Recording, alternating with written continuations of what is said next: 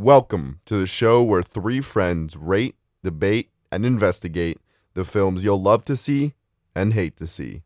This is You'll Love to See It.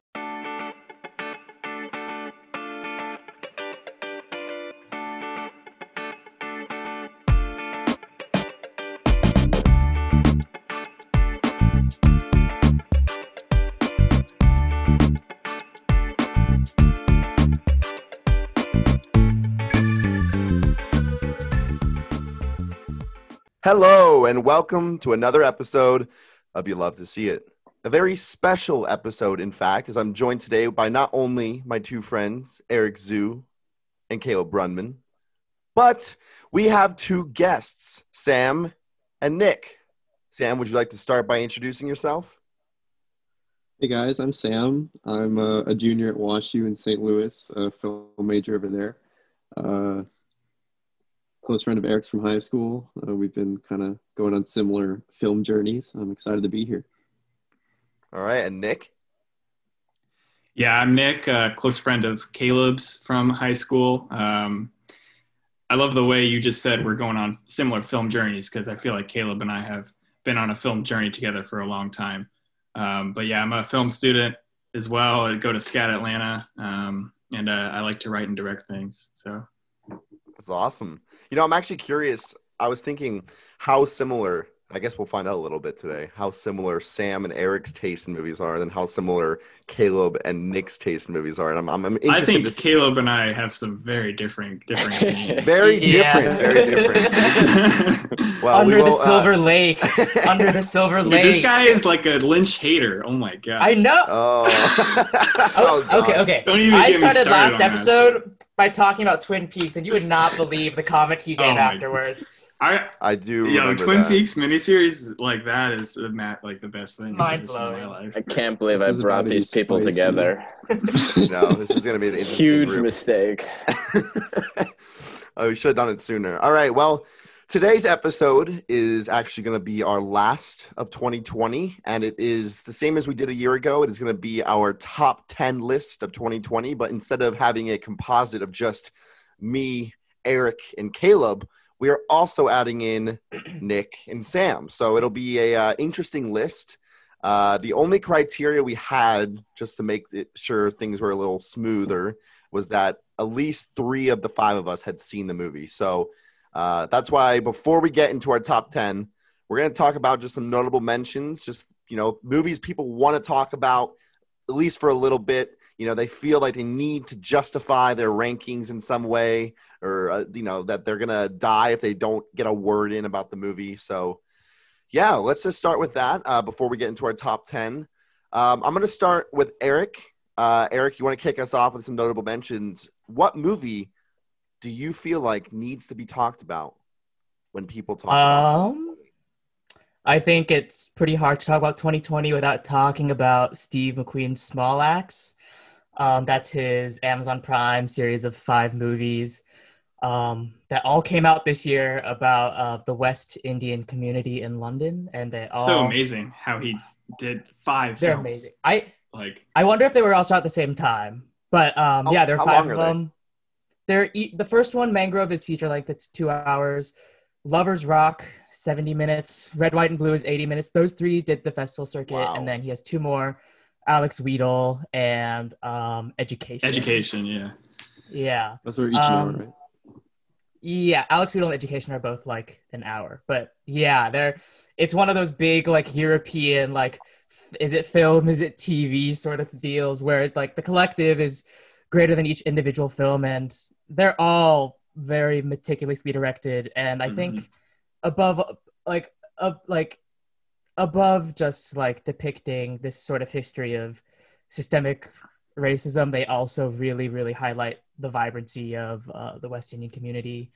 And yeah, I think they're really major. They're one of the big events of the year. My favorite is Lovers Rock, which has this amazing a cappella scene, like right dab in the middle, that I revisit all the time.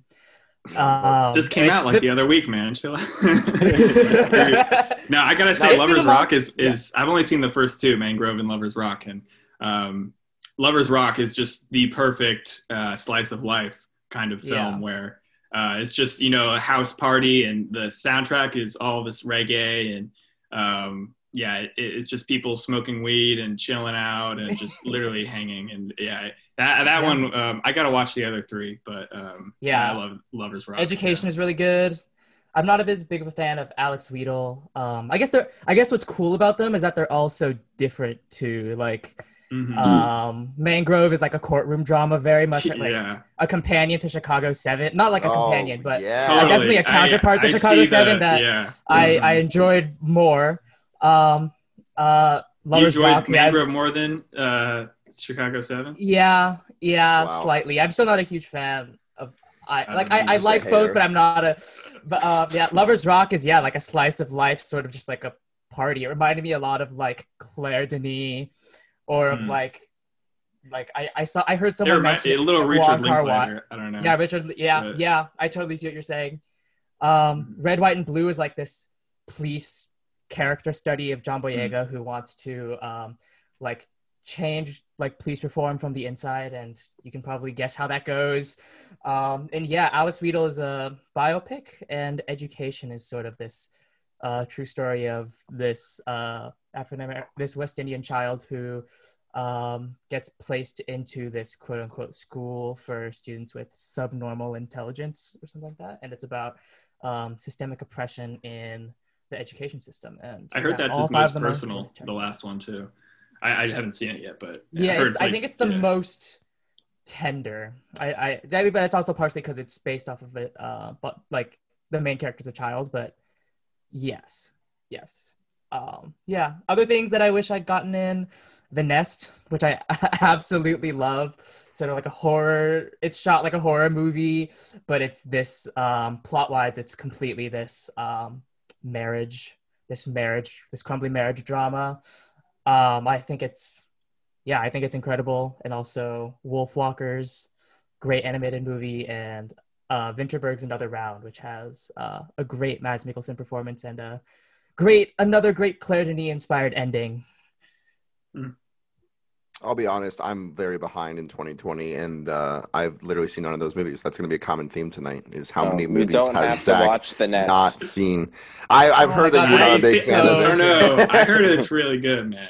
Well, I heard that too, and then I saw that 2.5-star rating. Not to spoil it for anyone. Hey, 2.5's not bad for Caleb. Yeah, that's true. Would you agree with that, Caleb? A soft 2.5. All right. I guess I'll say I only have 2 movies that are not. Again, my list is short for 2020. You already mentioned Trial of Chicago 7. I mean, originally was my favorite movie of 2020 when I first saw it. What happened? What happened is Zach loves things so much when he first sees them, and then he lets time go by and he realizes what a fool he was. No, it's a great film. I love it. I love courtroom dramas. Anything that has to do with the courtroom is instantly my favorite. And Aaron Sorkin is, the love of my life. So, it worked out. I think I did lower it, Caleb, as you said earlier. But it's still a great movie. I don't know where it is. A whole star. It definitely surprised me. A whole star. I'm not the biggest courtroom drama guy, but I was really entertained by Chicago 7. It was, we I want Sacha Baron Cohen to get some. I said I heard it had some pretty incredible acting performances. I want Sacha to get something. I want a nom. I want a nom. Good. You know what's funny is this year I feel like every time I rate a movie from 2020, I look at David Ehrlich's rating and I am usually right in line with him. But then I look at Trial of Chicago 7 and he has it at a 1.5 star, and I'm like, to quote, it's an abomination. Yeah, I know he's not a fan. The only other movie is, I don't even know how many, if Sam or Nick has seen it. It came out very early 2020, and I know Eric and Caleb are not a fan, but that it is actually ended on my list at number 6, and that's rarely, sometimes always. And I actually really love that movie. I know Eric and Caleb were not fans, but it was actually one of my favorites. I feel like a heathen. And why do you feel like a heathen? Because it's like one of the most acclaimed movies of the year. I can understand why you don't like it. Right, you don't have to fall in line. So. Yeah, that's Um, fine. I don't yeah, fall in line it's- with some of the ones you liked, or some of the acclaimed movies of the year. I just loved the film, and it felt very real, felt very emotional, very raw, and that's why. I mean, we've talked about it a little bit before, I think, on a previous podcast. But Sam, you've seen Zach, it? I'm on your side. I'm on your side. I Okay, thought it that's was good very to know. That's good to know.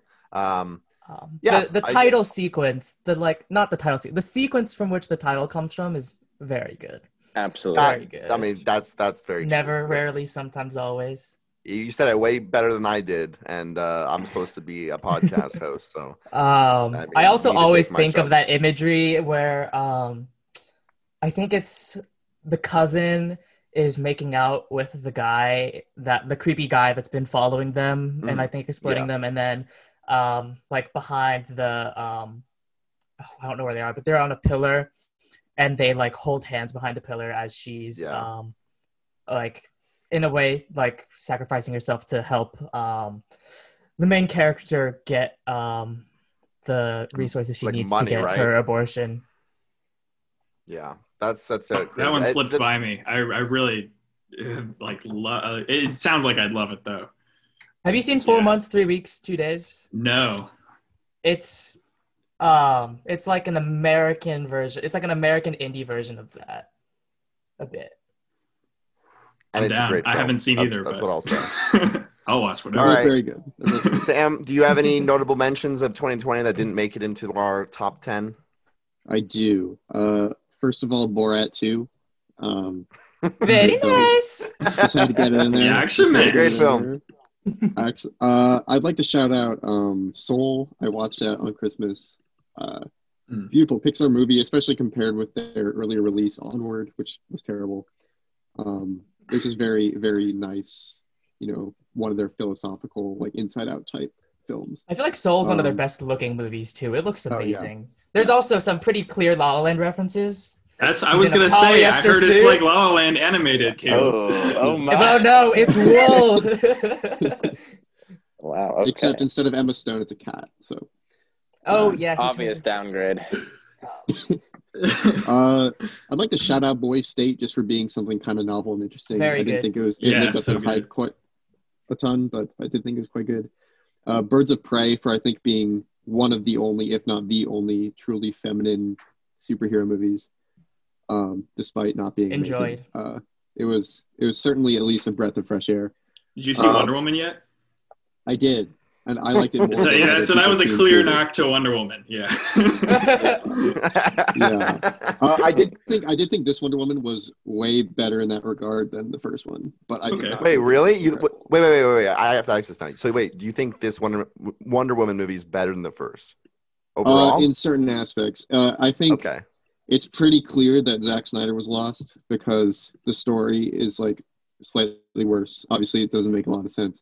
I But think Wonder the Woman story's goes better. from kind of like a ditzy idiot to like an actual badass superhero, like feminine character. That's fair. So, That's fair. I will Yeah. defend Snyder to the day I die.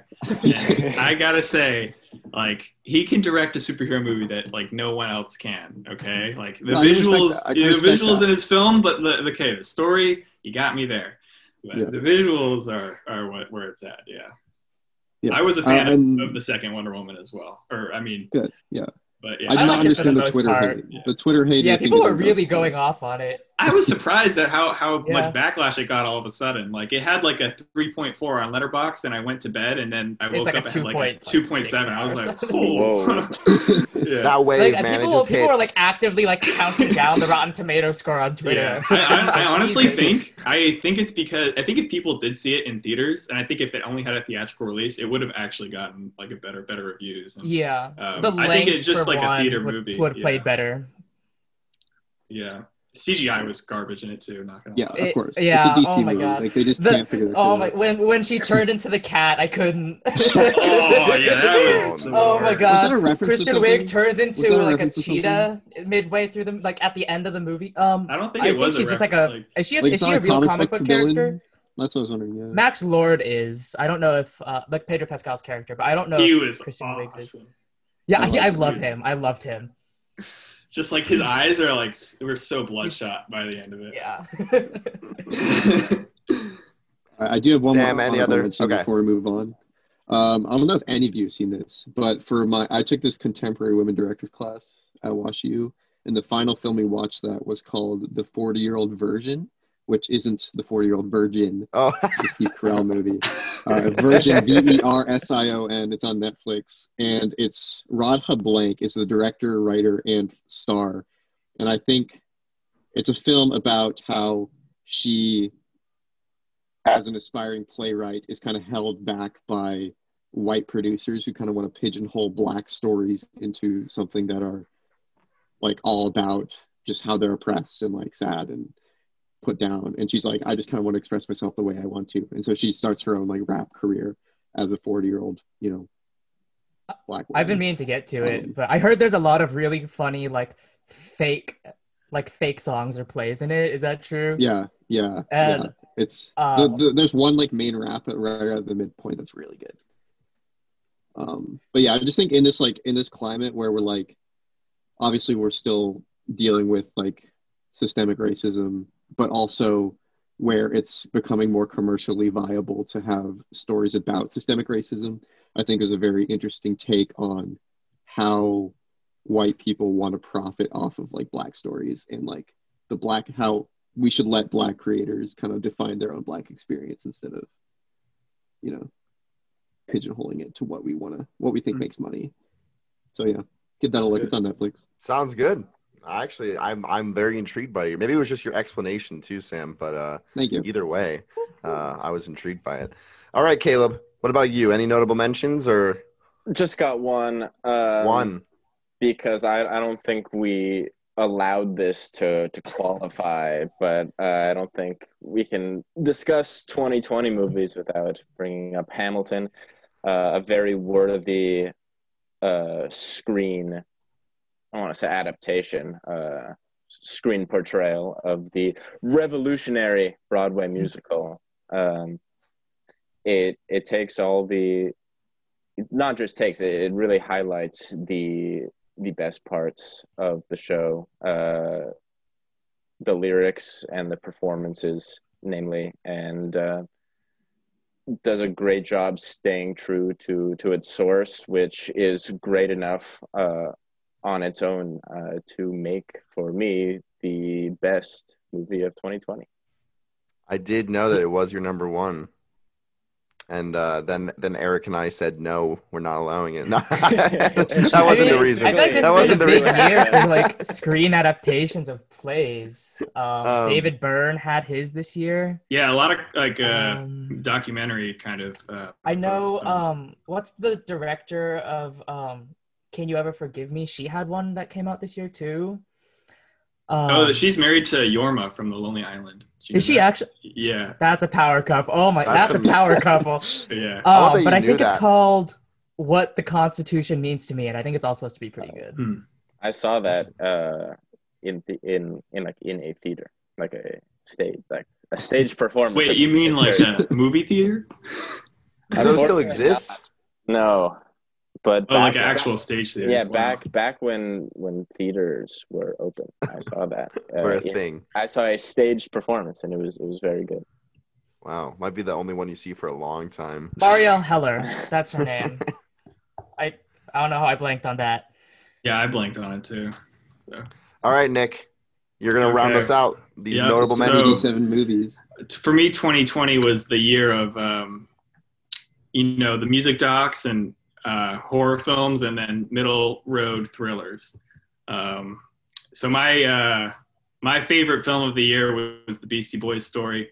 I'm a little bit biased because I freaking love the Beastie Boys, but Spike Jonze does a fantastic job of framing their story, and the way they do it is just, they just, two of the Beastie Boys just talk about their history and their career and how they got a lot of their influences. And there's so many great little tidbits of information. I could not recommend it enough to, even if you're not even familiar with any of their music. And then another doc that I watched the other day, The Bee Gees, How Can You Mend a Broken Heart, just came out on HBO Max, and it's pretty exceptional too. Frank Marshall, who, produced Raiders and a lot of Spielberg movies, he directed this one, and he does a great job. Kind of talks about the death of disco and how Bee Gees got associated with playing disco music, even though they weren't really a disco band, and how that kind of killed their career. That whole like, you know, blowing up at the baseball park. I don't know if you guys know about that. But there was like a day where they marked the end of disco. It's gonna be really embarrassing. I don't think I've listened to a Bee Gees song before. You definitely have. Like you did they do "Staying Alive"? Did they do "Staying Alive"? Yeah. They did? Okay. So you have to listen to one. 5 songs from the Saturday Night Live. Beastie Boys until I played him. Shoot, I forget which one I played. It was one of their more popular ones. Was it off that first album, the like No Sleep Till Brooklyn, or like I think so, Fight for Your Right, or it was a good sampling, and I played it to him as we were walking. They really sample some insane off the album. Paul's Boutique, they sample in one song. They sample the Jaws and Psycho soundtrack, and it's pretty awesome. Yeah. But yeah, as I was playing it to him, he made me stop. That's not my thing. Oh my gosh. Yeah, they sample a soundtrack from Deliverance off of this. They really have exquisite film taste, I gotta say. And I also love Bill and Ted's Face the Music. I'm a huge Bill and Ted fan, and the third one 69, dude. Yeah, perfectly. You can't. I don't know why Tenet is not on your top 10 list, you guys. It is technically the most impressive thing I have seen in a long time. I definitely had the luxury of seeing it in a theater. I wish. I'm jealous. Yeah. I watched it at home. I could see how it would really just, you know, lower your enjoyment on it. But I think it was like I bet in a theater a lot of the set pieces looked nicer, because I didn't think like they have that. I don't want to get into spoiler territory, but they have that one sequence that plays twice, once forwards, once backwards. And I didn't the first time through, when you know it's like sort of weird, but you don't exactly know why. It didn't like nothing until like the third act really started playing as huge set piece to me. I also really, wanted more Rob. The opening scene for me, I already knew. Like the opening scene's great. Tuning of the instruments and like that stuff. Nick, what the scariest part of the movie is when they step on the cello. Oh my god, I had to. Nick, what did you give Tenet? Just a 4-star. The only movie I've given 4.5 this year is Beastie Boys Story. Okay, it hasn't been the best year, honestly. Even though there's still definitely quality movies out there. I also want to shout out. You guys are gonna look at me like I'm insane. This film called The Empty Man, and it came out. It was a part of, like, it's a Fox film, and it kind of got brushed under the rug by the Fox Disney merger. But this is just like a totally unexpected horror kind of thriller. Came out of nowhere. A little bit of David Fincher-esque, but it's long as hell too. It's like 2 hours and 15 minutes. For like a horror movie, and you're like, what? Yeah. Why does it need to be that long? But there's like this like 22-minute prologue sequence in like the Himalayas, and it's honestly spooky as shit. Another good horror movie I thought was good. A lot of people don't agree with me. Gretel and Hansel came out earlier this year. Some cool. Did you like Relic? 4-3. No, I did not like Relic. Yeah, Relic I was not big on it. Let's see, what else? What about The Lodge? You actually, so wait, you recommend Gretel and Hansel? Yeah, I actually do. I think it's pretty. Maybe I'll you kind of got to go into it with a mindset, but it's shot really interestingly, and there's some cool like effects and some good scares. The opening kind of reminds me of like something from like the 70s, or kind of like one of those horror films, and I feel like there was one more thing. I was also going to mention Kajillionaire and On the Rocks, both good films as well. I saw Caleb's face on that second one. Whoa, On the Rocks? I thought you were the Sofia Coppola man. No? It pained me to watch a Sofia Coppola Bill Murray collaboration. That was so empty and bad. Empty and bad. Wow. Okay. It was. Yeah. I think she's so known for being so authentic and natural, Mhm. and then I think the dialogue in this was like what a writer who doesn't like understand authentic dialogue comes up with, which is just, it shocked me, but that's just how I felt, sadly. I mean, I think your point's valid. I was really touched by the whole father-daughter relationship. Sure. I loved. I just also was kind of a fan of, or I am also a fan of when directors like kind of know that their movie is not going to be their best movie, and they like know the limitations for themselves. And I feel like Sofia Coppola with On the Rocks, she was kind of like, this is just my kind of hangout movie, and I'm just going to put it out there. I was really it was a good feeling for me. And then Totally Under Control. That was one more thing I was going to mention. The documentary on COVID. That's the Neon doc, right? Yeah, that the Neon produced, and it's currently on Hulu. It's a great doc. I watched it actually while I had COVID. Oh my God, that's like scary. I don't know about that. I watched it while I had COVID, and it was on Halloween too. So it was like a really wow. You really went all the way with that. I gotta say, it's really insightful, and it's super relevant. I mean, I don't need to say why. So you don't. All right. Well, I think it's about time we break out into our top 10 composite list of 2020. Nick, would you like to start us off? Yes. So at number 10, we have Palm Springs. So Palm Springs was kind of a twist on the Groundhog Day plot where Andy Samberg is stuck reliving this wedding over and over again the same day. And he pulls this unsuspecting wedding guest kind of down this Groundhog Day rabbit hole, I guess, with him. And they there's a little bit of a romance there. It's pretty sweet. And some really interesting kind of out of left field moments that like there's this scene where am I allowed to talk about spoilers? Or yeah, of course. Yes. Yeah. Okay. Yeah, I know there's like this dinosaur scene at like in the middle of the movie, and like it's really just kind of it comes out of nowhere, but like I really was touched by it. I don't really know how to explain it, but the humor is hilarious. I'd say it's probably I'd say it's probably the funniest movie of the year. Not like that's saying too much, but I was scared he was going to say funniest Andy Samberg movie. Oh, no way! I know we have some pop stars. Actually, the funniest Andy Samberg movie is Hot Rod. No, I knew you were going to Oh, no.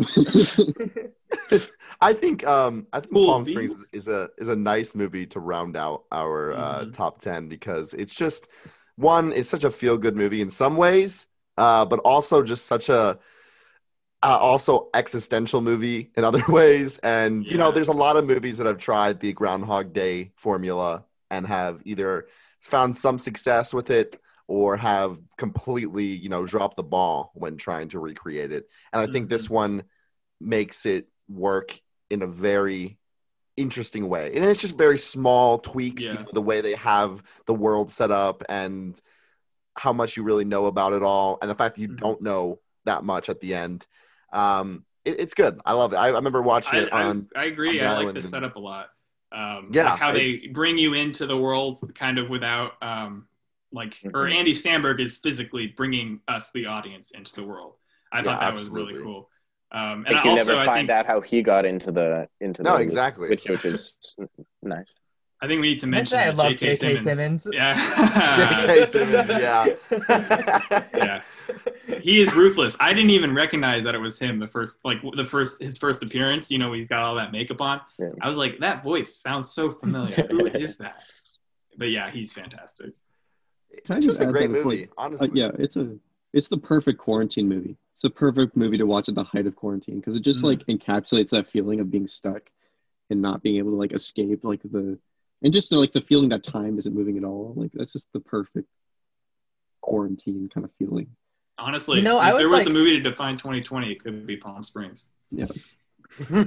I was surprised. Like, speaking of quarantine movies, I feel like a lot of movies that came out this year, had some great timing with quarantine. Like, Palm Springs is one of them. I thought, like, Lovers Rock playing during quarantine definitely added to it. I don't know. I don't know if that's a normal thing. Like, if this had just happened in a normal year, but I feel like there have been a lot of just like stuck at home movies this year. Yep. The Five Songbird Bloods playing also during came quarantine. out. Yeah. Okay. At the height of the civil rights. The Five Bloods, yeah. Yeah. A lot of just clicked together. But yeah, I think Palm Springs, that definitely fits in the category of best quarantine movies. And I think there's no better movie to round out what also will probably be not many other comedies in our top 10. Actually, in fact, very few comedies in our top 10. Bill and Ted Love? Come on. Yeah, no, sorry, man. I didn't All right. see it. That's the thing. I need to see it. Yeah, I'll be just say honest. about Palm Springs. It's a nice variant of the Groundhog Day experience. But if you are looking for a good discount Groundhog Day, because there is no replacement, I know what you're gonna say. the one to go for to lift your spirits immeasurably is Happy Death Day. Ah, To you. to you. I haven't seen To You. I've disappointed myself in not seeing To You, but the original Happy Death Day is quite fun. All right. Well, number 10 is done. Number 9, Nick, you're up again. So yeah, we got Mank at number 9. Mank is about screenwriter Herman J. Mankiewicz, the screenwriter of the greatest film of all time, Citizen Kane. And the portrayal is by Gary Oldman, who I would say does a pretty amazing job. And it also co-stars Thank you. Amanda Seyfried and Lily Collins. And this directed by David Fincher, but I think it's really interesting that his father, Jack Fincher, also wrote the screenplay. And his father has passed away now. And I don't know. I definitely I don't know why Fincher would want to make this movie, aside from the fact that like it's his dad's screenplay, and like Citizen Kane obviously is great. But for me, this Mank, like I don't know how you guys felt about it, but I definitely liked it more than most people. But I still felt like Fincher could be better focusing his efforts on something not more timely, but more conversational. And I really like the cinematography. I'm a big cinematography buff, and literally if it's shot well, I don't like the plot can be nonsense, and like that's all right with Amen. me. And yeah, this is shot. The black and white is like super crisp. It just goes so great. I think it's my favorite Atticus Ross and Trent Reznor score. I'm a big jazz guy too, and I was blown away that was them on the score. Like, I'm so used to hearing these ambient kind of techno or electronic beats with them, and then they, give me all this jazz music. Like the soundtrack is, I think, I want to say like 50 tracks or something. Oh yeah, something like, yeah. I mean, they're all like 2-3 minutes, but they really pumped them out,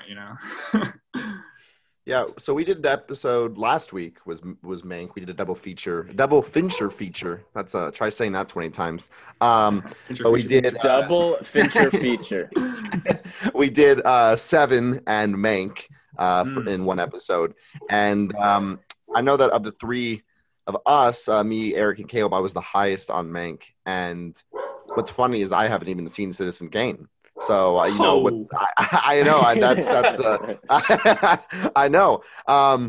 But I loved Mank. It was a great film. And when you were introducing it, and you said how amazing Gary Oldman's performance was, I had that monkey clapping in my head because I had to have this argument last week with Eric and Caleb. He was fine. I believe that this was personally better than his Oscar-winning performance. Darkest Hour?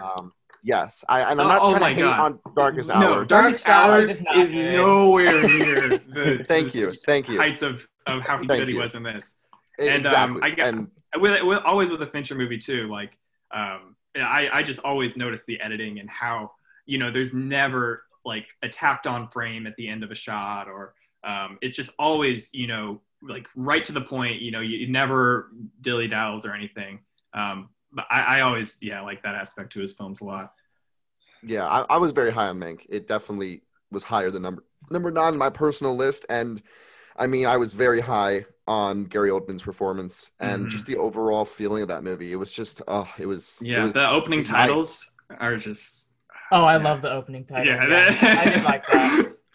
I did find it interesting what you said. I don't know if I disagree with you, but I will say, and we talked about this last week, and we don't need to get into it too much. We were talking about the part of the movie that feels like David Fincher, and then the part of the movie that feels more like his father. And we were talking more about the political aspects that get kind of thrown in that feel a lot like Fincher, David Fincher to be precise. And I don't know. I think on the other hand, Fincher, what are the odds they have the same name? But what I will say is, I don't know. I found some of it oddly similar to what was going on in 2016, 2020 election-wise, the political election for what was it? What was his name? Who was the guy getting elected? Upton Sinclair. Yes, thank you. I found a lot of those scenes that they felt very relevant.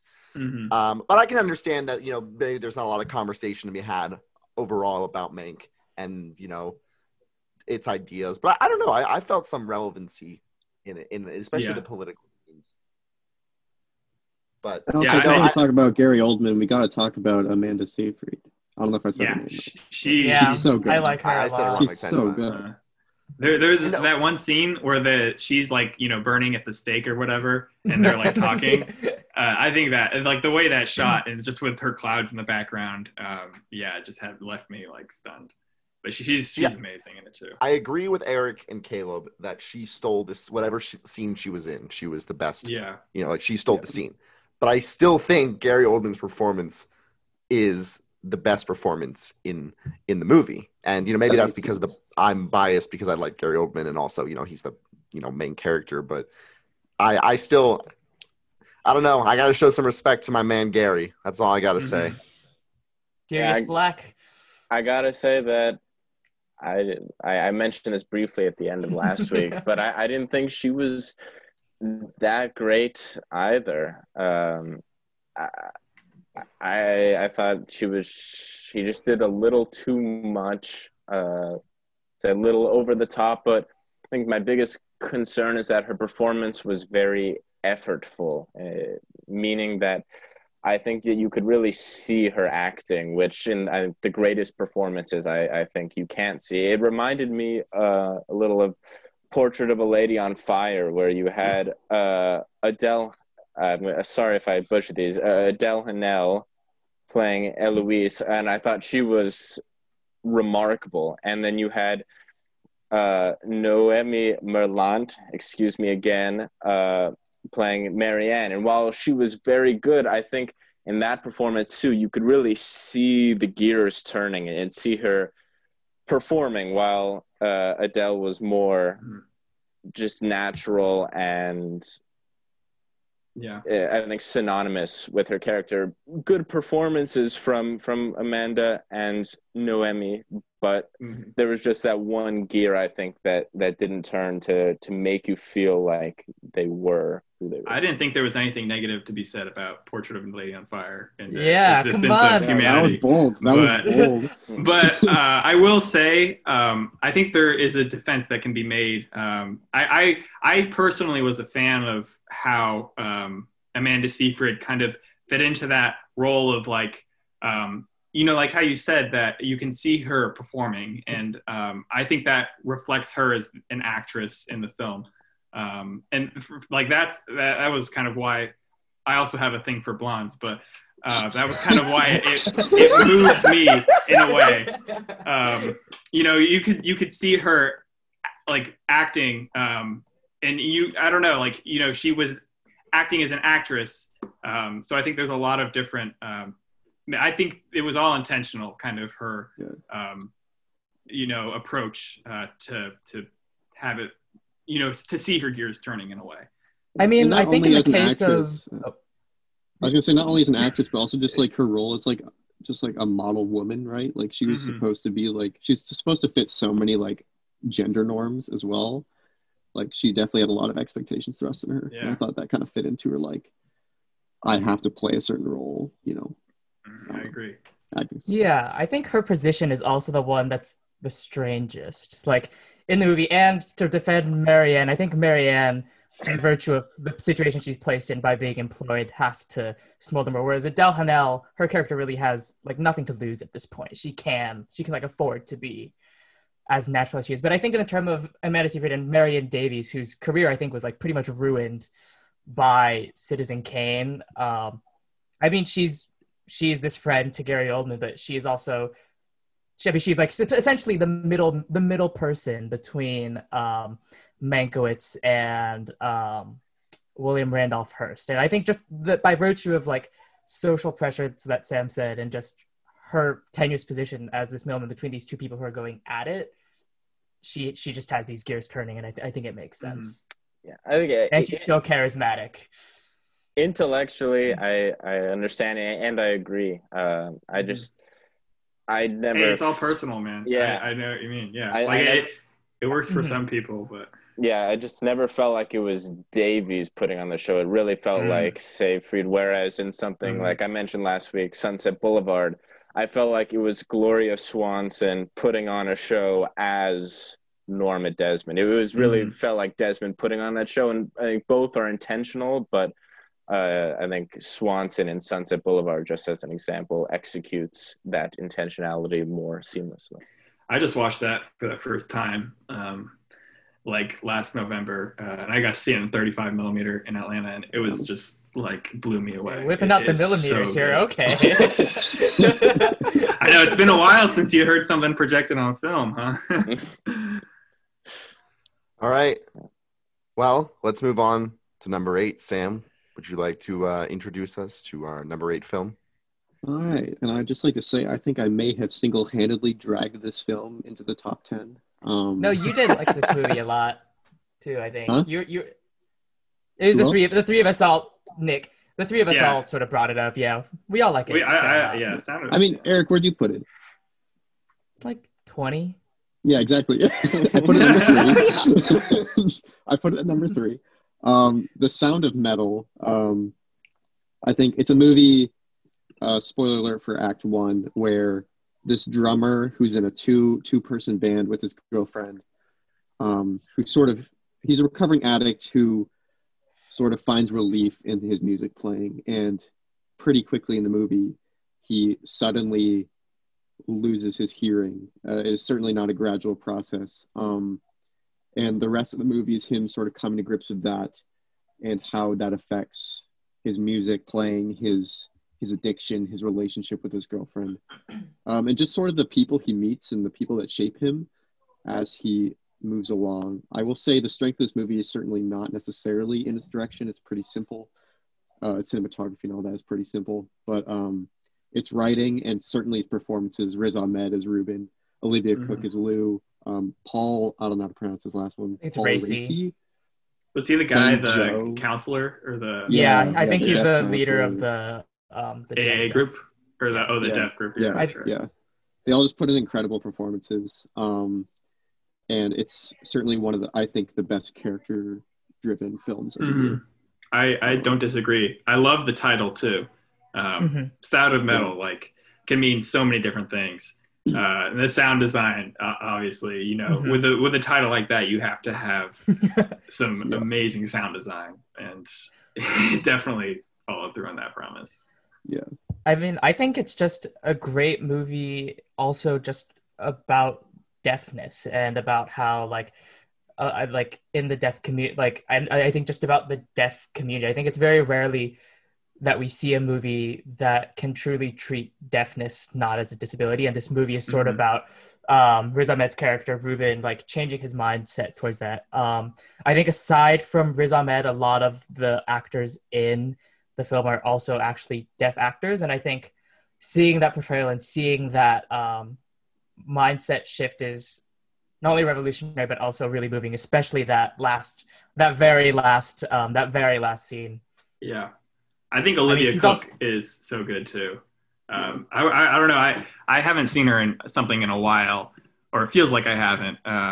But yeah, like Thoroughbreds and Me, Earl and the Dying Girl. I'm a huge fan of her in those, and I think this is her best performance yet, honestly. Mm-hmm. And I think more obviously, it's a film about grief. I think you can see Riz Ahmed pretty clearly going through all the classic stages of grief. And I think that's what makes the final scene so powerful, is it feels like it's not sudden. It feels like a natural progression to that point. And it's sort of touching and sort of saddening to like have to watch him go through that entire process. The scene where he's getting the hearing test is really good. It's so hard just watching him like struggle to accept it and just be like, well, I can fix it, and I can make it better, but no. Yeah.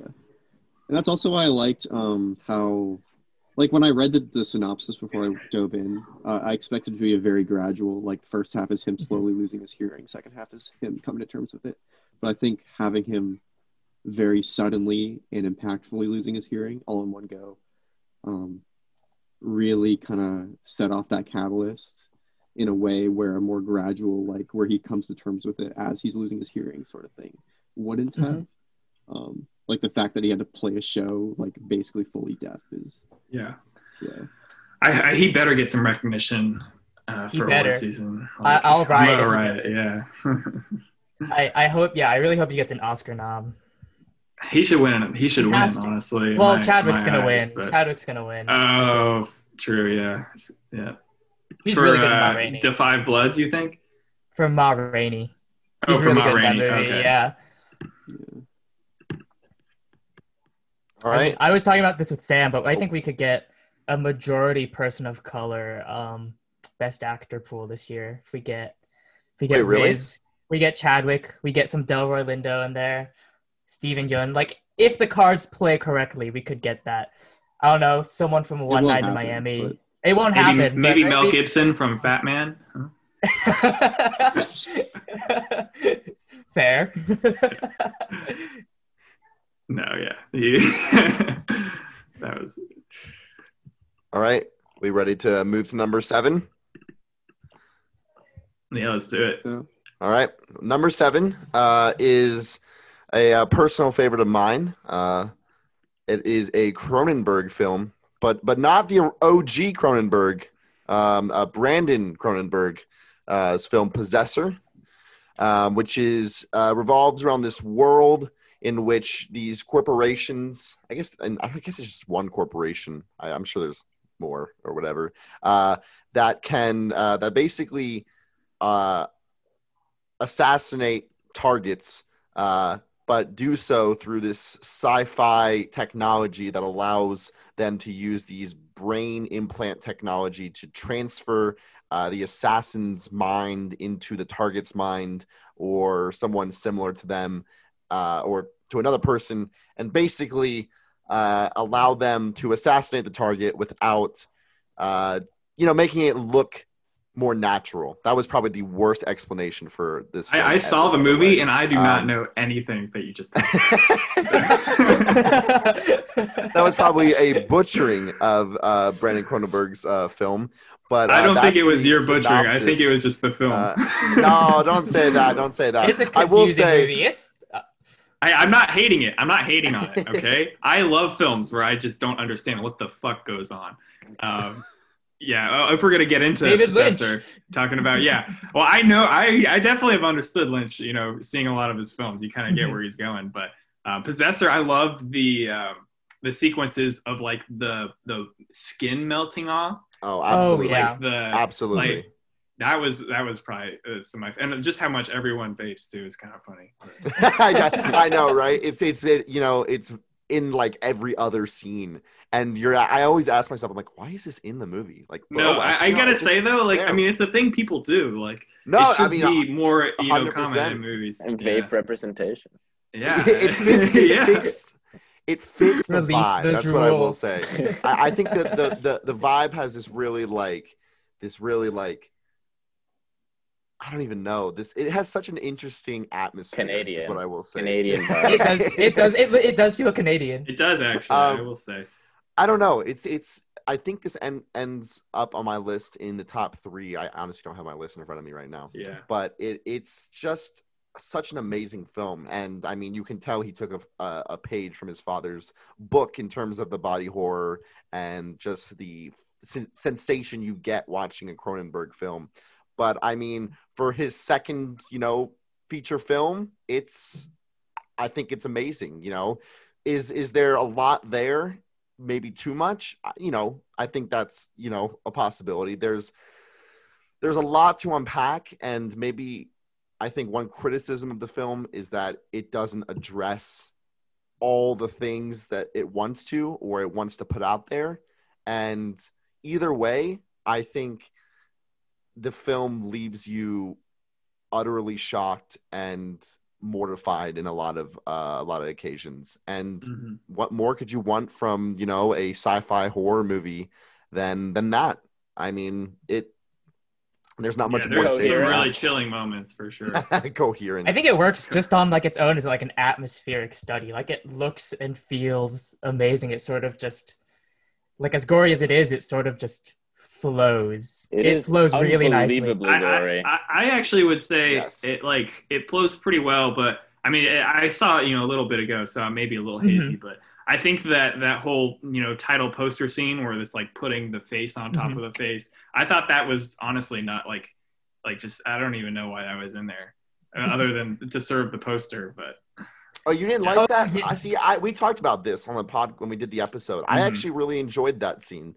And that's, maybe I'm just in love with the movie a little bit too much, but I think that this whole idea of like both of them melding into one and like finally like just I don't know I don't know maybe what the purpose of it in a plot driven sense was, but it looked freaking awesome. It definitely it's an effective visual. It's a great look. It really is. I have never been as unsettled as I have watching that movie and seeing that scene. Just the tearing of the face to like, oh God, it was, I mean, there's a lot of, I remember when we were watching that, Eric, Caleb, and I watched it together, there were times where I had to look away from that screen because it was like a punch in the gut with how gory and how like visceral it was at times. And maybe that's not what some people are looking for. And I don't think I'm necessarily looking for that, but if you are looking for that, then this movie might be your favorite movie of the year. That's all I have to say. Yeah, another good horror film. There's a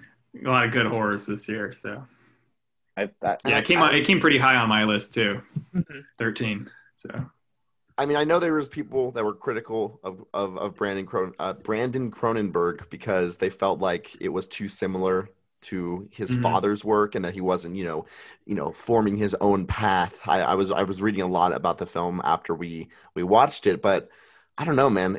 For this being your second film and I think the reputation that has to be upheld considering who your father is. I think the brilliant approach and just, you have to, stay true to the Cronenberg name in some regard because people are going to go in. People are going to go in with some sort of, anticipation. I haven't seen his first film, Antiviral or something. I have not either. But I've heard it's kind of in the same wheelhouse.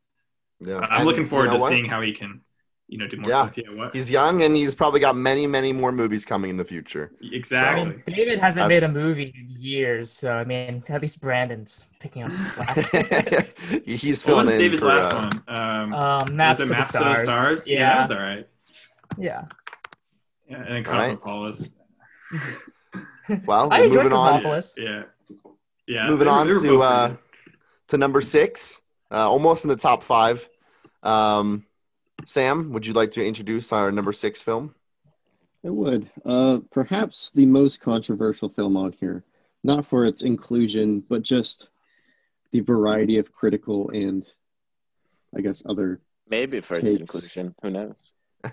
Perhaps. But like many of this director's films, Charlie Kaufman's I'm Thinking of Ending Things came in at number 1 on my list, came in lower on other people's lists. Who would have thought that Caleb and I would be lowest on this movie? Yeah. It's real pain. Who would have predicted that? Yeah, that's actually. It's a film whose plot is hard to describe. Basically, there's a woman who is introducing her boyfriend to her parents for the first time, but at the same time wants to break up with him, and is also talking about art and literature a lot. It's hard to describe. Charlie Kaufman definitely asks way more questions than he ever answers, and just kind of leaves things ambiguous, which I think is why it is such a controversial film, because either you feel like you found answers to those questions while others didn't, or, I don't know. Yeah. You are satisfied with not knowing answers while others aren't. But yeah, I'm curious to hear what your guys' thoughts are. Go ahead, Eric. You go. I mean, I think we litigated this pretty extensively on the podcast. To the point of Caleb, does Caleb have any empathy? That's a top podcast moment of 2020. I got accused of having no empathy because I didn't like this movie. Do you guys know what happens? Like, have you guys watched like explanation videos? And I came up with my own explanation. I think, but I didn't watch any other videos. That makes the most, like, I guess, Anomalisa doesn't really, but I guess my main other reference point is Synecdoche, and this movie to me has, like, obviously it doesn't totally make sense afterwards, but I think the generally agreed upon explanation for it sort of fits it in almost too neatly for me. And the way I feel like I like Kaufman the bigger he goes, and the more you have to confused explain I am. What the general accepted take is. Okay, yeah. The general explanation for those of you, I hope you've seen this movie already because I'm about to ruin it, is that the main character played by Jesse Buckley is essentially a figment of Jesse Plemons' character Jake's imagination, and Jake is actually this janitor. school janitor. But in a way that almost ties up the movie too neatly for me. I feel like this is a movie where, like, all the layers fold in on themselves, like, so they get smaller, whereas Synecdoche is something that's bigger and bigger. And I think the effect was a lot less for me in that respect. But I will say this is also a movie where afterwards, like, thinking about, like, Jake after watching the movie made me feel more emotion than actually I felt watching it. So maybe I need to give it another go, but I think what I said in the last podcast regarding it not really being about character, regarding it feeling small and small and feeling like it's almost neater than other Kaufman movies still stands. I think what I'll say is that the reason why I liked I'm Thinking of Ending Things a lot and even prefer it to Synecdoche is because of the fact that it is, I know, that it feels smaller and it feels more personal to me. I like the folding in on itself rather than the folding out into a bigger picture. And I'm not trying to diss Synecdoche by saying it doesn't feel personal, because I think it can. But I think personally, when I watched I'm Thinking of Ending Things, what I felt was that I was getting this, it was folding into itself like I was folding into my own mind, analyzing my own thought patterns, thinking about how I have done similar things as Jake. The idea that he's basically imagining this life he could have had with a person he never even really talked to.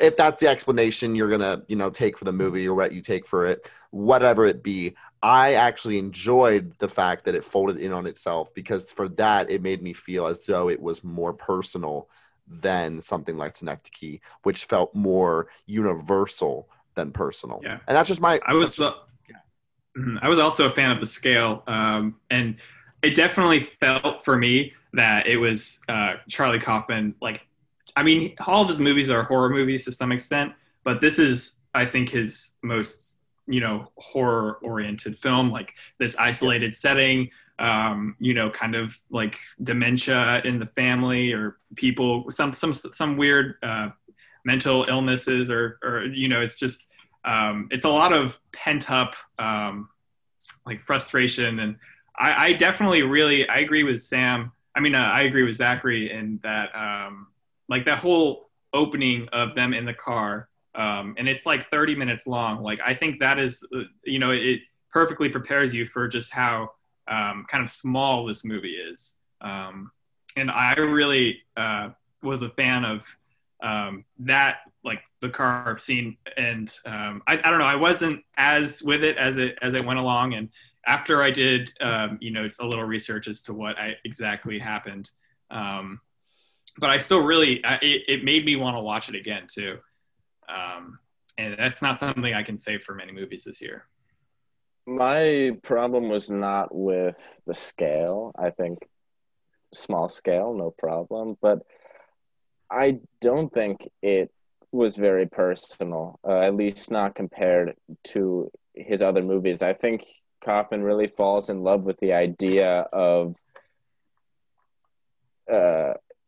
dissecting a mind, but just with the idea of it. And there are so many places to go when you are just sitting at the starting point of, ooh, let's go inside somebody's mind. And then he branches out in not all, but in so many of those different directions to the point where it just loses focus. And I don't think it settles on something specific enough for me to be able to consider it very personal, to give me something to connect to.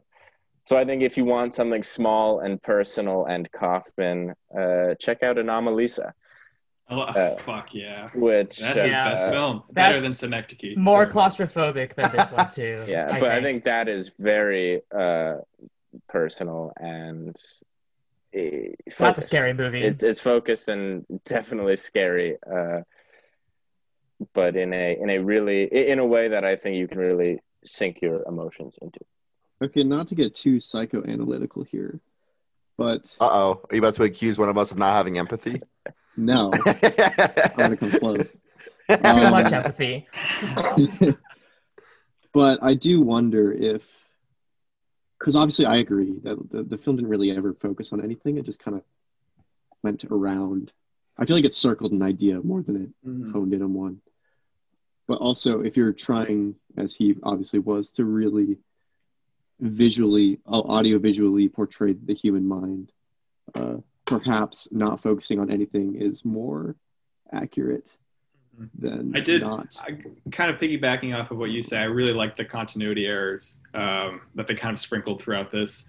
And I'm really a fan of when films really try and subvert what a film is. And I'm thinking of Ending Things was like a quintessential subversion. The whole scattered mind, and I just felt it worked so well. Yeah. The one thing I'll say is this is what I will give Synecdoche over I'm thinking of Ending Things, is that I felt like Kaufman enjoyed writing Synecdoche much more. I just felt like, or making it, like I just felt like Synecdoche felt more personal to him, and I felt as though it showed in more of the writing. I enjoyed I'm Thinking of Ending Things more personally, but I have to say that I can also see why so many people struggled with this film compared to other Kaufman films. And I think maybe sorry. No, you're good. I think I just understand a little bit more of what the opposing kind of side of that is.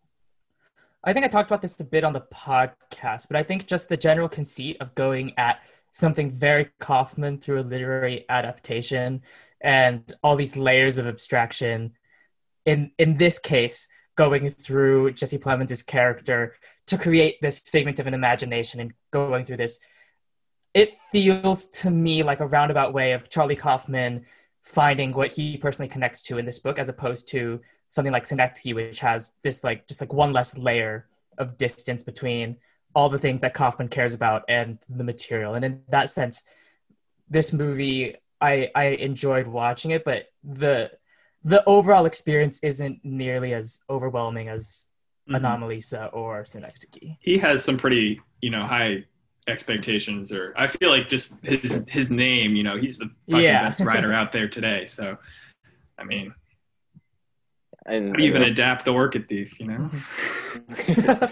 to go back to what Sam brought up, maybe that was his intention to, demonstrate the scattered nature of the human mind. And if that was, then perhaps he succeeded, but I don't think that made for a very good movie, even if he achieved his goal. I also really related to I was personally affected by like the family stuff at the beginning, and just kind of like how Toni Collette and who is the other actor? David Thewlis. I thought they were just amazing. Like I totally saw, my parents, my grandparents, like everyone in them. It's somehow like they encaptured a lot of that kind of family, like forced family fun. You guys know what I mean? Yeah. All right. Well, I hate to cut this off, but we got to get into our top 5. We got 5 more very strong films to go to. So coming in at number 5, Eric, would you like to introduce the next film? Yeah, our number 5 movie is Bad Education, directed by Corey Finley. This is a movie that I think premiered in Toronto, but released this year on HBO Max only. And it tells the story of, I think it's the greatest school embezzlement scandal of all time. And in the movie, Hugh Jackman, in I think one of my favorite performances of his, right next to The Prestige, plays Frank Tassoni, and he is the superintendent of the school district, of which includes this high school named Roslyn High School, which has been named the number 4 high school in the country. And he is essentially this charismatic superintendent who is essentially known for being the stand-up, all-around great citizen who has lifted the housing prices and the entire community through his great work as an educator. But the story behind that is that he and his assistant superintendent, Pamela Gluckin, who's played by Allison Janney, who's also great, have been embezzling money off the top for the past however many years they've been working, totaling up to, I think the total is like something like $11 million. And the movie is about essentially their downfall as Hugh Jackman tells a student to not write a puff piece on the administration, but to write a critical paper, the critical paper in the school newspaper, and it slowly brings upon their downfall. It's very stylistically shot, but I think more so it's just like a breakneck script, very efficient, and features 2 great performances that I think really, really highlight this sense of, they really highlight the sense of delusion within Janney and Jackman's characters that I think really spoke to me and are very, very sad. He was definitely my favorite part, Hugh Jackman. I remember watching it and like thinking he was just he was like this kind of perfect guy, but you definitely kind of sense that there was just something like, secretive or something. And I think he did like a fantastic job of like just playing that like type of person. Like I feel like I know like the type of teacher that he plays. Oh, for sure. Yeah. But he probably won't get some awards recognition, but I do think he should. I think it's mainly under Emmys, so. Oh, yeah. I think he might have gotten nominated, but the movie won an Emmy. Yeah, won the Emmy for Best TV Movie. Gotcha. I will say this is definitely the most surprising film of the year for me. To take something that is like a scandal that not only isn't like that interesting, but is largely just based on like numbers and behind the scenes like credit card swipes. To take that and to make it not only cinematic, but something incredibly character driven, I just thought was super impressive. Like to even make it remotely interesting, but not only to make it remotely interesting, but to make it something like one of my favorite films of the year. It's one of the most entertaining movies I've seen all year. Corey Finley. It's pure drama. It's like a thriller. Yeah, it's great. Yeah. I love the way it's shot and edited, and I think it's just a great film all around, honestly. Yeah, I mean, I was like pretty devastated when he gets he's obviously like a bad person, but when he gets caught in the end after he tries to run away to New Mexico, like I was pretty devastated. And then his final like delusion of thinking that he can still get Roslyn to the best high school in the country. It's incredibly effective. You know, it reminded me of Pedro Pascal's character in Wonder Woman. Yeah, sort of. This person who's trying to like convince himself, please everybody. Yeah, like, I'm gonna be number one. Like I can do so. Yeah, yeah. Mhm. Oh yeah. Yeah. All right. Well, let's move on to number 4. Caleb. Number 4, we have Dick Johnson is Dead. In this documentary, Kirsten Johnson follows her father, Dick Johnson, as he starts to decline, suffering from dementia. This is, speaking of personal, as we have been throughout, I think this is one of the most personal films of the year by nature, and in really creative ways, Kirsten Johnson brings you into her family and how they're trying to preserve Dick Johnson and create a lasting memory while at the same time enjoying the final few years of his life. There are some really exciting scenes where they enact Dick Johnson's death, fictionally, of course. There are some scenes in some created heaven. There's a false funeral, and then there's also just more standard documentary interviews and conversations. But overall, I found it incredibly emotional, and I think it's easy for anybody to put their own parent in Dick Johnson's shoes from the perspective of Kirsten Johnson, and imagine this situation playing out for them, which makes it especially poignant. You know, I'm going to seem like such a hater. We've already had a podcast episode about this. This was not, this wasn't even in my top 10 personally. And I didn't have many movies. And I think it's like, I recognize that this is very personal and very, it's just good, but I don't know. Maybe I'm just not ready to grapple with it. Maybe it's just on a personal note. Maybe I almost felt like it was too personal in some ways. I think I mentioned this when we originally did the episode, that I felt like sometimes I was spying on something that I shouldn't be. And that at other moments I felt like people were being not taken advantage of, but tricked in some way. And I don't mean it in such a malicious way, because I don't think of it in that sense. But I think I probably, you know, again, I don't know how if Sam and Nick have seen this and how they feel, but I know of the three of us, me, Eric, and Caleb, that I was the lowest on this film, just because, I don't know, maybe I'm just not ready to grapple with that idea yet. But, you know, I still recognize how good it is. I will say, There are a lot of good I have things. seen this. It's amazing. And also, I feel like this film is one that can be very off-putting to some, just because it feels like Johnson I don't think she even really knew what it was going to be when she started. I think she just kind of said, I'm going to make a film about my father and about death. And that idea just changed for her so many times over the course of her making the film. Like, I think it started out, the death scenes were supposed to be much more impactful and important, and those just kind of lost focus. I think, I don't know, she just changed her ideas of what it meant to her as her father went through this process. And I can see how that can be incredibly off-putting, but also I thought, to me, it was quite powerful because it just kind of, I don't know, it showed all the ways we grapple with death, but also how little we know what to do or understand, or how early in the process we think it's going to go compared to how late in the process we think it's going to go. So I just found that incredibly captivating. Yeah, the quote that sticks out to me is that I think she describes it as like, I have the quote in front of me. It's the idea was that there's the present in which he's alive, there's the future, he's dead, and then there's a moment when those two things meet.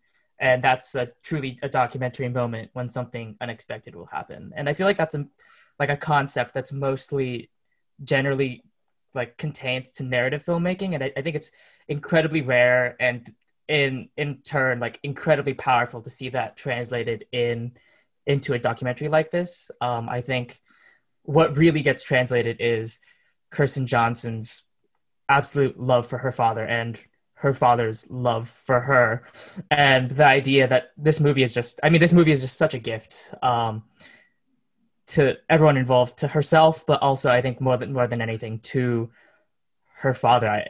It's like a type of movie where I just sort of get choked up, where I just like thinking about just how much love went into making this movie, and how much care goes into it. Like, speaking about a lot of the ethical issues we discussed, like that's something that's very much so grappled with within the movie without ever taking the focus away from Dick Johnson and all of the lives he's touched, and using essentially the magic of movie making and the power of movies to interrogate death in in a documentary format.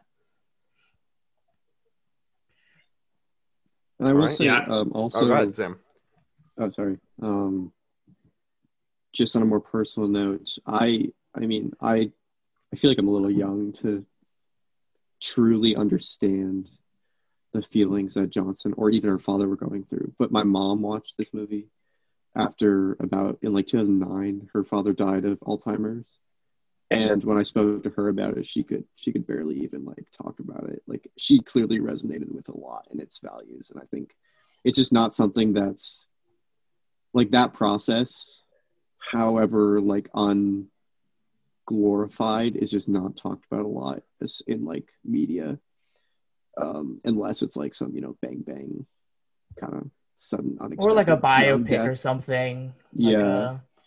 But just like the loss of like a loved one who is special because they are them, but not special in terms of like the overall discourse, is just, I don't know. I could tell that, at least for my mom, it was a truly It's like the unique idea and of also touching multiple experience. deaths. Yeah. Like Dick Johnson, like once Dick Johnson like forgets who he is, that's like one death. That's like the real death before his body passes. All right, I'll watch it. Okay. I am interested to see what you would think, Nick, just by hearing some of your other opinions. But I think everyone should watch it, and I think people will grapple with it in different ways. But it is still very powerful. All the Letterboxd stands are really big fans of Dick Johnson. That's true. So. That is true. It's a great doc here this year. There's been some great documentaries. Oh, well, I'm glad you said that, because the number 3 film of the year, it's not really a documentary. I guess it's like more docufiction, right? Docufiction was the number 3 movie of the year. Chloe, is it Zhao or Zhao? Zhao. Zhao. Chloe Zhao's Nomadland, which for me was just, oh my gosh, my second favorite movie of the year, and it's just amazing. I really need to rewatch this film. I still remember the feelings I had watching it the first time. But essentially, the movie follows this 60-year-old woman named Fern who embarks on this journey, basically traveling around the west of the United States, basically having lost a lot of things and a lot from her life from the Great Recession. She travels around in like an RV. It's like an RV, right? Yeah, her RV home, and she, goes to these like events with these people who are nomads. And my favorite part of the film is how cyclical it feels, how everything feels like it's just like round and round again. She starts at one point in the movie by working at an Amazon, warehouse, making, barely any money, but that's just one of the jobs she can do, traveling around. And then towards the end of the film, it's her going back to that same job, and you kind of follow her through the seasons. And it's just the film is aptly named, not only in its description of, people who are the modern nomads, but also in that the movie itself has you moving through like you are a nomad as well. And it's just a beautiful film. I can't speak more highly of it. I absolutely love the film. The acting is so real and raw, and the fact that it includes a handful of actual real people that have these real stories just makes it that more powerful. And do you guys watch it on like it's like a the virtual film festival? Yeah, we watched it in New York. Yeah. Yeah, we did New York. Yeah. I got a limited window to watch it, and it cut me off. No way. Oh, are you serious? Like halfway through, or No, I had like 10 minutes left, but still. 10 minutes dang. left? Yeah. That's even worse. That might be worse. That I had is to text definitely Eric. I was worse. like, Eric, can you describe in detail what happens, please? Okay. I What need to happened know. was we finished, and then we had too many devices signed on to my Lincoln Center account. Lincoln Center, don't ban me. And then, actually, I think we should leave this unsaid. This is probably illegal. I heard it's getting a release in February. That's what. Yeah, That's it had awesome. another limited virtual release. I think early December, but Is it it's getting a releasing in theatrical theaters release?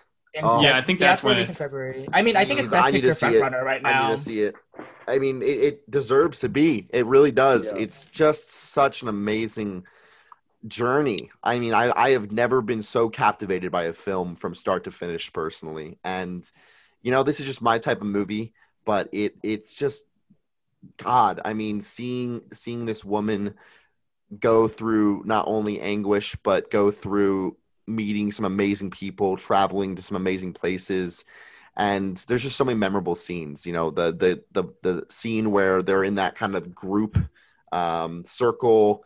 What are they at? Like, are they at just like a meeting for like, I don't know. There's that guy who's like talks about living a nomad life. I don't know what it was, what the I think that's group just was like or anything. like somewhere where they like all meet.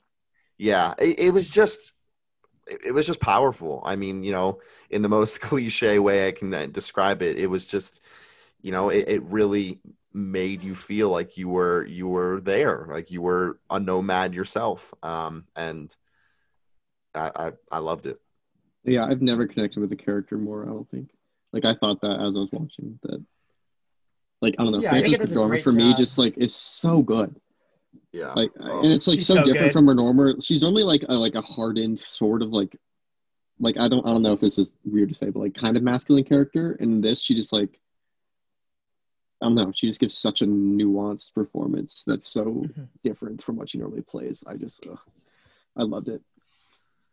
Yeah, I mean, I have to rewatch this movie again. I've actually been dying to do it. Yeah. But I guess there's no way to do it right now. I'll have to wait till February. I'll be eager.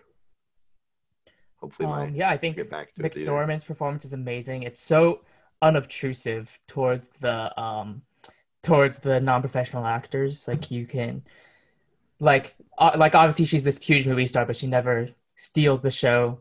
She's giving a performance while also genuinely connecting and listening. And I think there's also an immediacy to the non-professional performances that bridge into documentary that is really effective within the narrative context. I think it also just does a great job at just giving Frances McDormand and the other nomads a sense of agency. It doesn't victimize them, and it's beautiful. I mean, I love what Zach said about this being sort of like a cyclical movie that's like very connected with like the earth and nature. And it made me think of another movie that the three of us watched together, which is Terrence Malick's Days of Heaven. Both in the way that it photographs nature and the sort of reverence towards the American landscape, but also in that movie, which also has this sort of cyclical cycle of people traveling across the country, finding work. And it just makes me think about, it just makes me think about a line in the movie where Frances McDormand is at her sister's house, and her sister mentions that her nomadic experience is part of an American tradition, and like that Liquid Days of Heaven is just like so clearly there, but also it goes even further back than that. And I think that's just incredibly poignant and incredibly effective. Sounds like a 3.5 to me. It was more like a 3.5. 4.5. I'll take a 4.5 stars. All right, well, let's get into the final two. I'm so excited to talk about this next movie. You have no idea. Caleb, would you like to give us a number 2 film of the year? I would love to. At number 2, and suspiciously at number 2 and not number 1, It should be very number 1. suspicious, we have Shithouse. Shithouse follows socially isolated college freshman Alex as he tries to make friends. And one night he decides, I'm going to be social, and goes out to a party. Here he connects with his RA, Maggie, and they spend a lovely night together. But the next day, she pretends that she doesn't even know him. Can you believe that? And I can't. This film is really split up into 2 halves. The first half when he's kind of breaking out of his shell and connecting, and then the second half where he doesn't really know what's going on and is grappling with realities of college connection and relationships. There's also a great deal of time allotted to his relationship with his family and how hard it is to leave family on your way to college and really become your own person, and how in order to better yourself, you might just have to let go a little bit of what's comfortable. This movie is dripping with authenticity. It's that rare breed of movie where sometimes it's super painful to watch, but you truly do want to keep going, just because of how real and incisive some of these college experiences are. I think this is one of the best written movies of the year. It's incredibly funny. The dialogue falls into that authentic category. And I think it's a college movie that not only I think we need now, but I think something like this has been needed in the cinematic landscape for a long time, because it's something more honest and grounded that I think will allow a lot of other young people who may feel like they're in similar positions to Alex to realize that things are going to be all right. I'm just glad you guys finally watched it. I have 3 quick things to say. Sorry. Okay, because I feel like other people love this movie more than me, so I'm just going to get my comments out and then let you guys gush. First of all, I love this movie.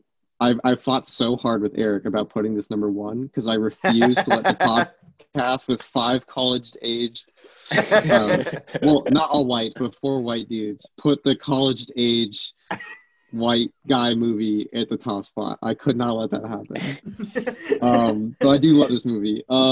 Second, the first thing I did after watching this, somewhat against the whole premise of the movie, is text my dad that he should watch it.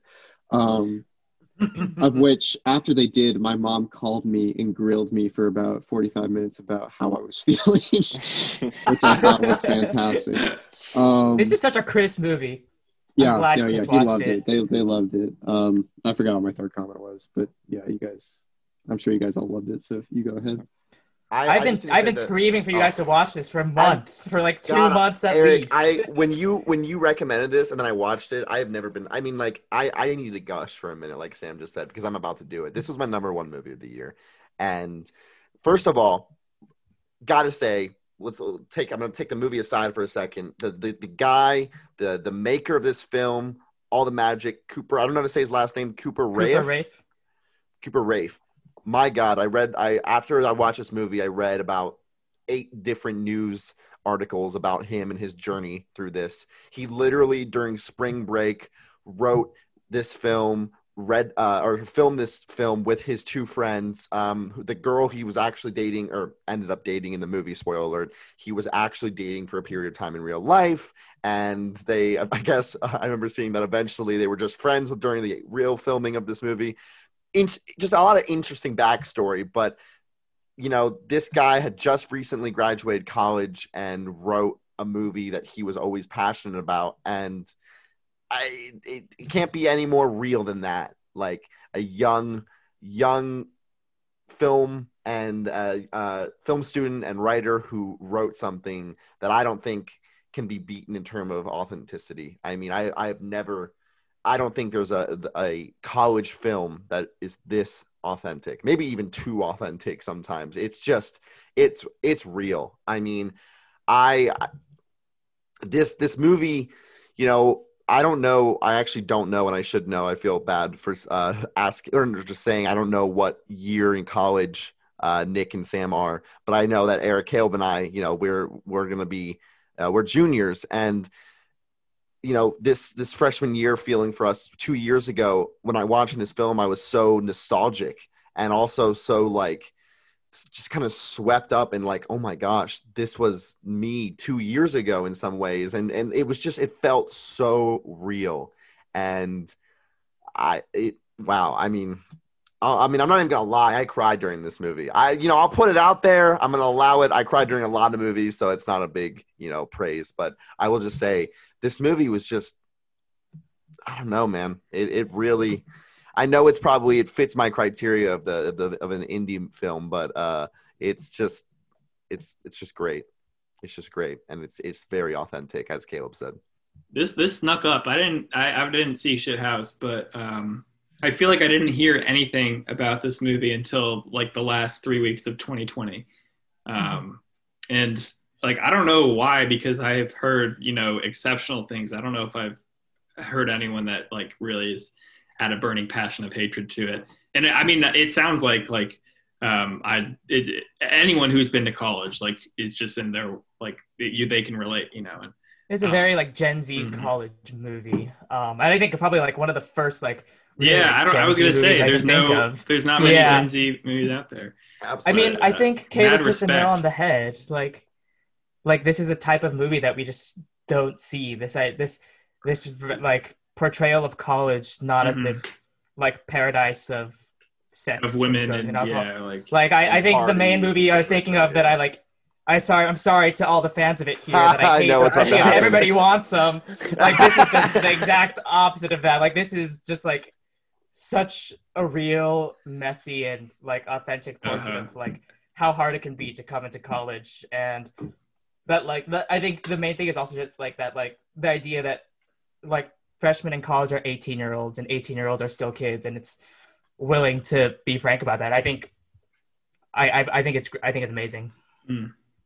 And I think that what's special about this, it's that it's strikingly vulnerable, and as we've been talking about, that's not something that we're used to seeing out of college movies, at least not to this degree in its honesty.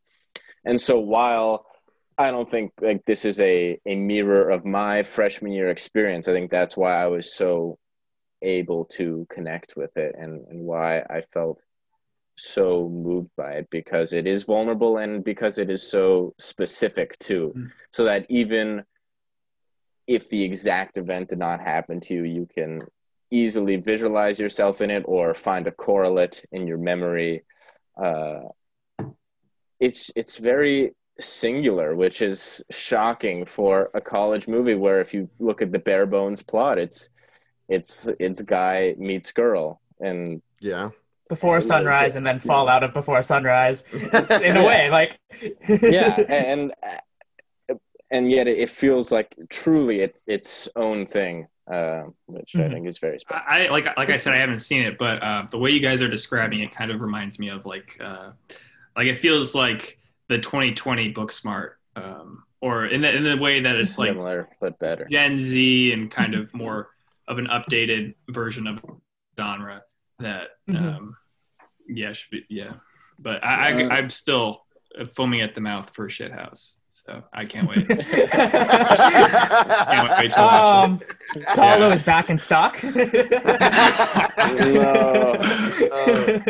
I mean, I guess what I'll say just to end my little section on Shithouse is that it's just, I mean, it's just inspiring to know the process behind the movie, and how it makes it feel that much more real when you know that it was essentially in some aspect I'm not going to say a true story, but it's written by someone who, is not 50 years old. And, it's by someone who's been in college recently, who can relate, who can really talk about that experience. And you don't see that a lot. And that's what I got to say. What do you guys think of the ending? Yeah, that was the worst part, unfortunately. Yeah. I didn't hate it. I didn't hate it. It wasn't the best. It was nowhere near the best part of the movie, but I didn't hate it. Okay, yeah. That whole final section, I think, was unnecessary. I will say the word that strikes me is unnecessary, but not bad. Like, I think it just kind of felt like it could have ended 10 minutes earlier. What's her name? The girlfriend? Maggie. Yeah, I think it just did Maggie kind of dirty. Like, I think it kind of, I don't know, kind of like upended her values and kind of made her the, I don't know, like the whole like rest the of the movie, like, yeah, it felt like two characters who just have different ideals who are like working with each other. And then the end of the movie kind of made it seem like, oh, she just wasn't ready the whole time. So it kind of, I don't know, it devalidated her a bit, I thought. Yeah, I can see that. I do think there's a little bit more to that. I think personally, what I took away with it is that there was always that spark, but both people were not at a place in their life. I don't know. I think maybe I romanticized it a little bit more. Yeah. And that allows me to not necessarily have to suspend my beliefs, but I can understand. I honestly would have rather left that to my mind than had it spelled out for me. So maybe the movie could have used a little trim at the end. But if that's my only personal negative, my only quarrel with this film, I'm okay with it. Sure. That's what I'll say. I heard it's got some good music in it too. Yeah. I won't say it's my favorite, but it was good. I'm not gonna lie, I don't remember the music. Yeah, I was gonna say, like, I remember a little bit. It wasn't like, it was no Interstellar. Let me just say that. Mm-hmm. Let me put that on there, right? It wasn't. I had to sneak that movie in here. You want Hans Zimmer to score Shithouse too? The sequel. I wonder how many of these we're getting. Yeah, it's gonna be like the new American Pie. Before Shithouse. All right, Eric. Would Better you like before Shithouse than after Shithouse? Eric, would you like to introduce us the number one movie of 2020? Yeah, the number one movie of 2020 is First Cow, directed by none other than Kelly Reichardt. It's rigged. Kelly Reichardt, as Caleb has already been saying, is probably my favorite working filmmaker right now. And this movie is about two men. One of them is named Cookie Figowitz. He is a Jewish man who was once a baker and is now seeking his fortune out in the West. And the other is King Lu, and he is a Chinese immigrant, also in the Pacific Northwest, who I think is like on the run from the Russians at the beginning of the movie.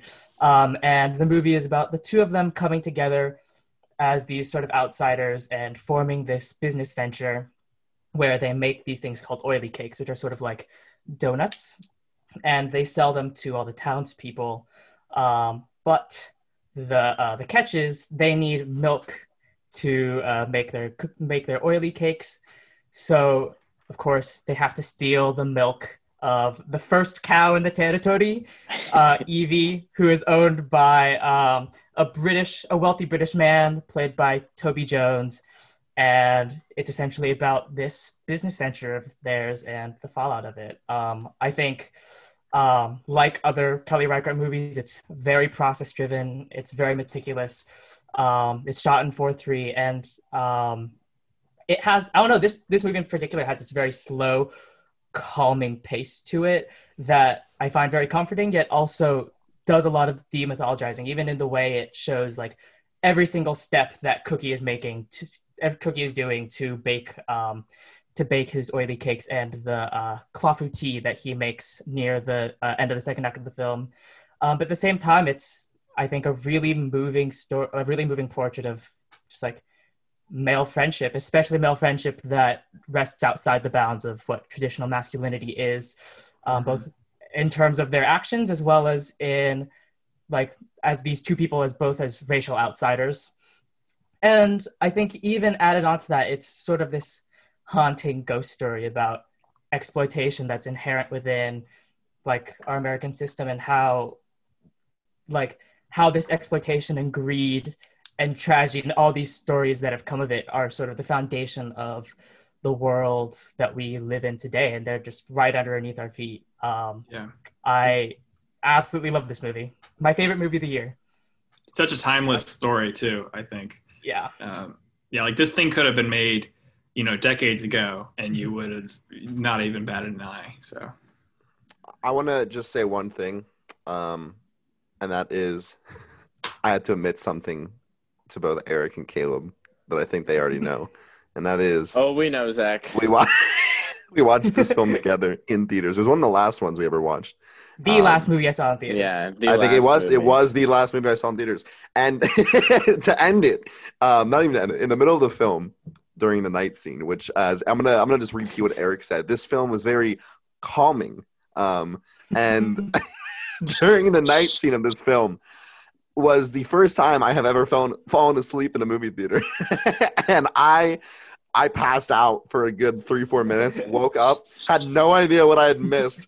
And I just I didn't know if they had noticed. I didn't know, maybe I was snoring a little bit. This is not a diss in the movie. It's just, if anything, it furthers Eric's review of it being so atmospheric and calming that it rocked me like a baby to sleep. Yeah. That's all I got to say.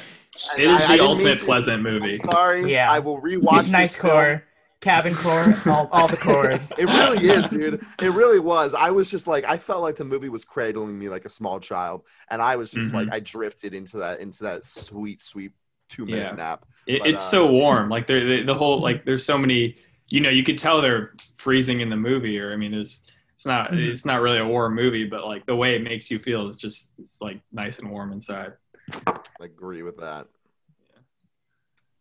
I think it's also just really interesting whenever movies have plots that don't revolve around sex or murder, and it's really not as often, as you really think about it. But I just seeing something that's just someone trying to milk a cow, that's the whole thing.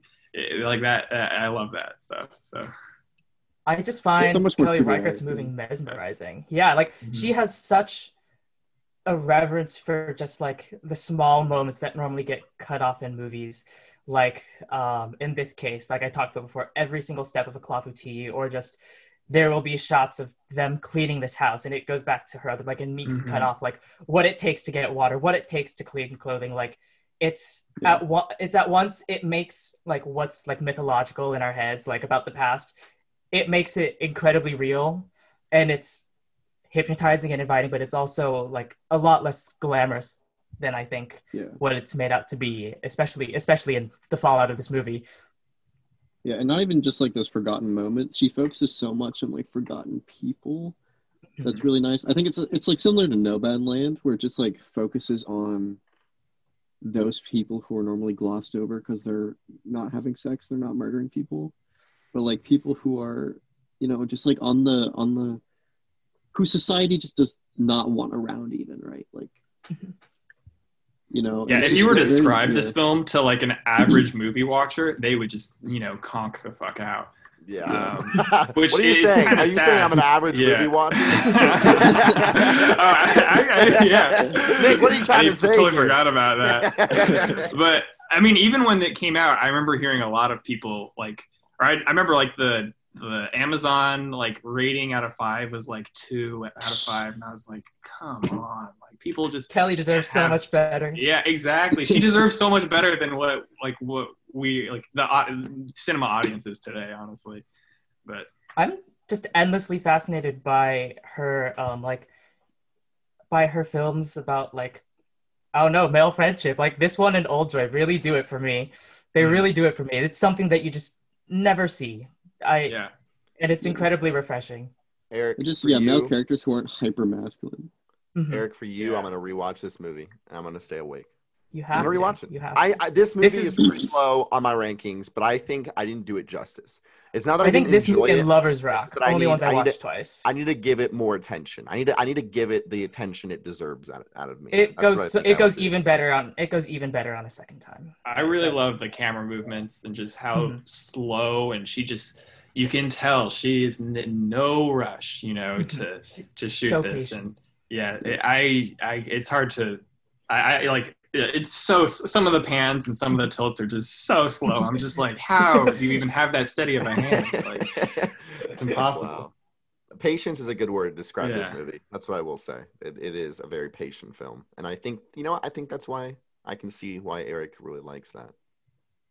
Why it's our number one consensus. Why it's a number one. I don't know. Whoa. I don't know about it. I showed you the numbers. there might have been a little consensus from the three of you guys. Okay. Yeah, a little fidgeting in those numbers is what I want to say.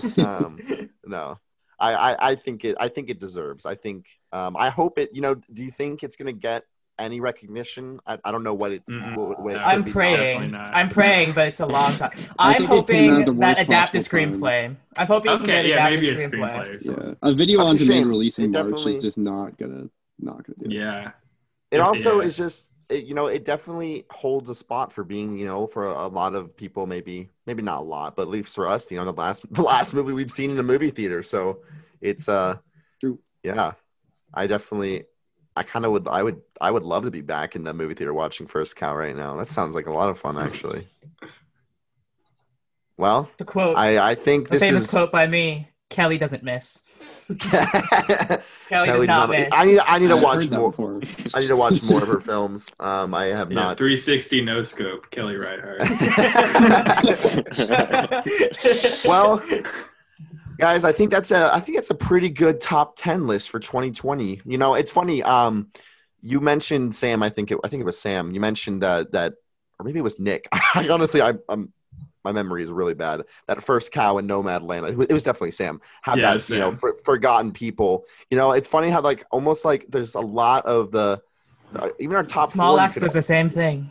You could argue our top 4 consensus is about things that we don't talk about a lot. Dick Johnson Is Dead is about people, just an average person, who's going through something that a lot of people go through that doesn't get talked about in this sense a lot.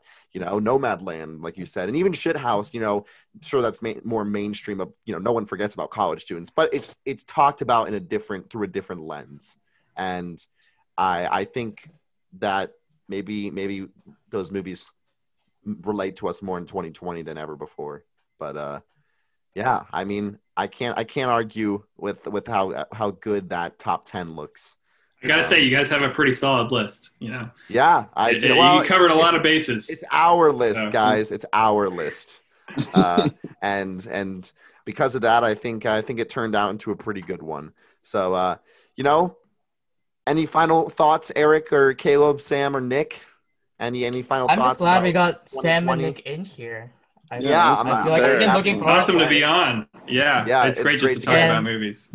I'm glad Nick got some movies that I hadn't heard of before, because now I'm excited to check them out. Oh, yeah, that's music to my ears, Eric. Nick was going. I was on Letterboxd scrolling, so I was like, oh wow, you really like that movie, huh? And so I was taking everything at his word. So hey, I have some hot takes too, so just go in with tread with caution. Well, I'm gonna have to check out your list.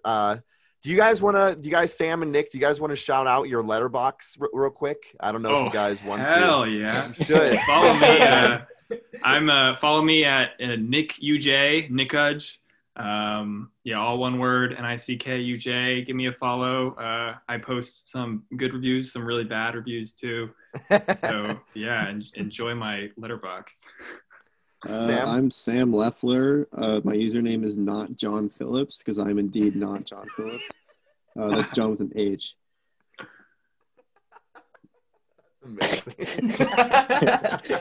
Got Zach rolling. That's actually great. That's a great way to end the podcast on that note. Well, Sam and Nick, thank you guys very much for joining us. Thanks and for sending off 2020. Yeah, so much fun. I hope we can have you guys back on in the future. Hopefully, maybe in better circumstances with a lot more films, maybe next year.